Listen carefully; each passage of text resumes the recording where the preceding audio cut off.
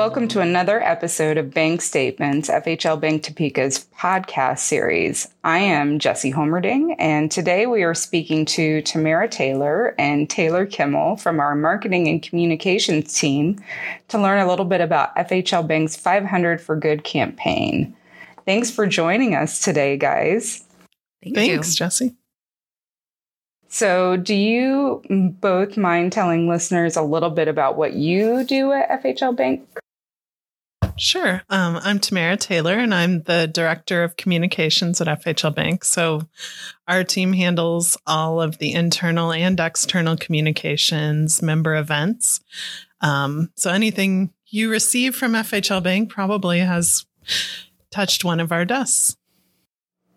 What about you, Taylor? Yeah, I'm Taylor Kimmel, and I'm the Senior Communication Strategist. A lot of my job is doing our graphic design work and then running our internal comms.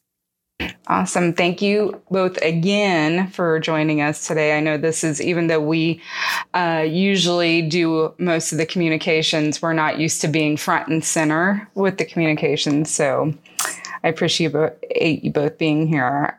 So I want to talk to you guys about 500 for Good.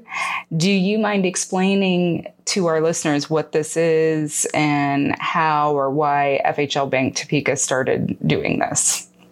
Sure. 500 for Good started in 2018, and we started it as a way to partner with our members to make a bigger impact in their communities and really support the projects that they were passionate about.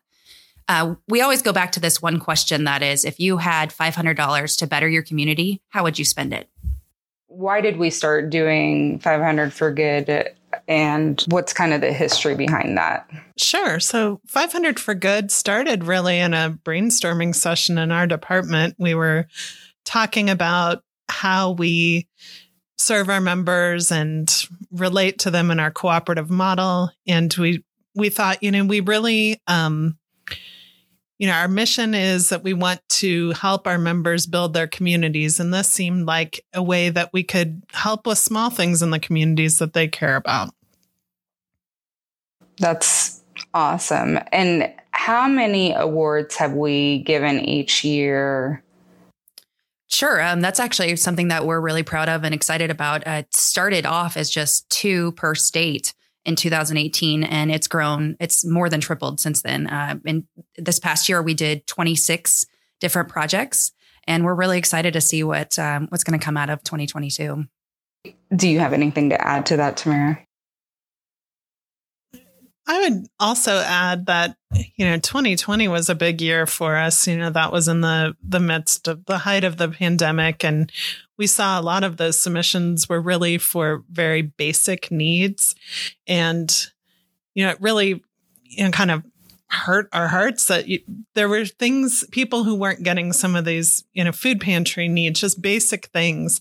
And so that's one of the reasons we expanded the program back in 2020.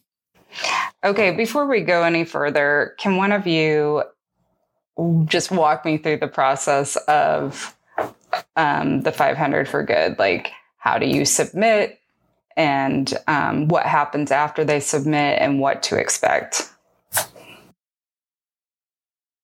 You can go for it. So, you may have received an email about this or saw something at a regional meeting.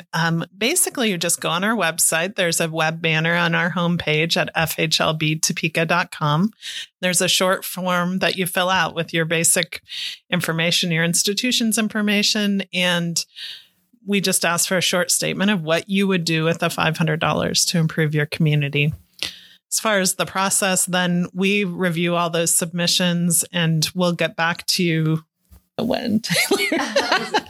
This year, we've completely moved it to the month of September. So it runs September 1st through 30th, which means we'll start reviewing all the submissions the 1st of October. You'll be notified before November 1st if you've been chosen as a 500 for Good winner.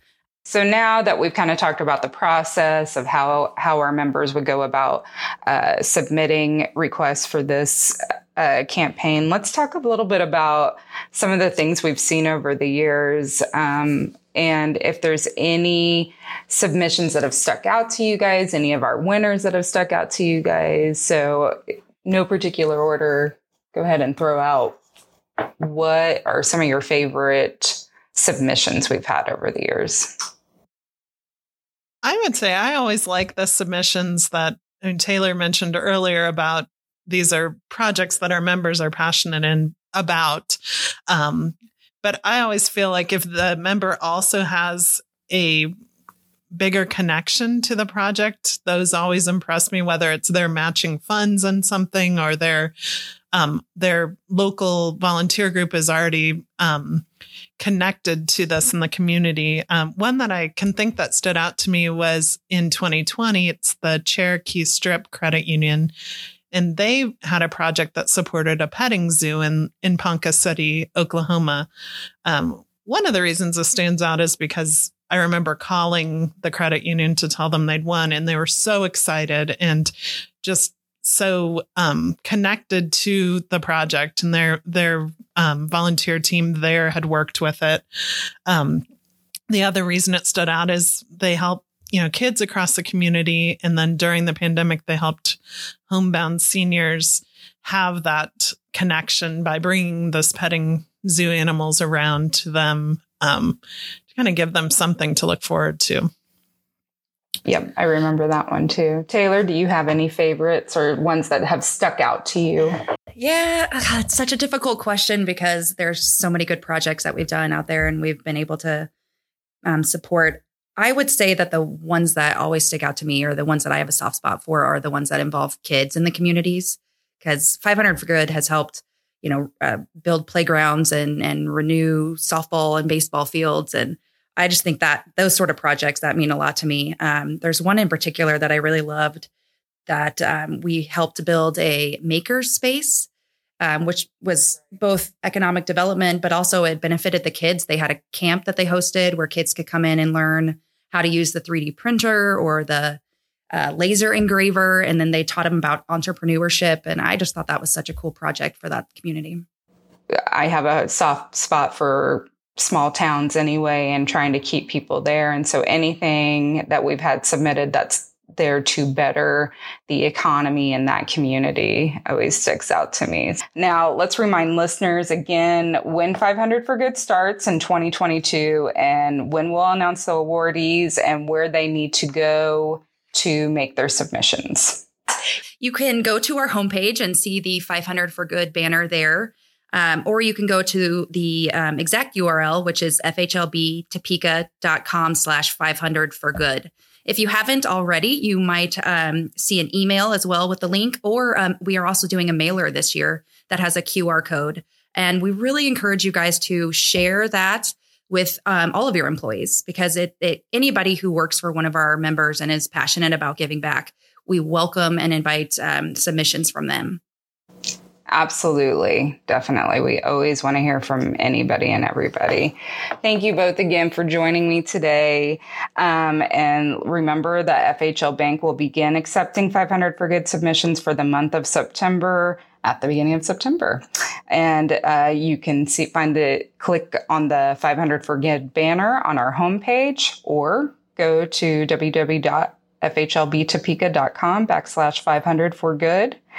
And join us next time for another episode of Bank Statements. The Bank Statements podcast is brought to you by the Federal Home Loan Bank of Topeka and our members, the community financial institutions in Colorado, Kansas, Nebraska, and Oklahoma.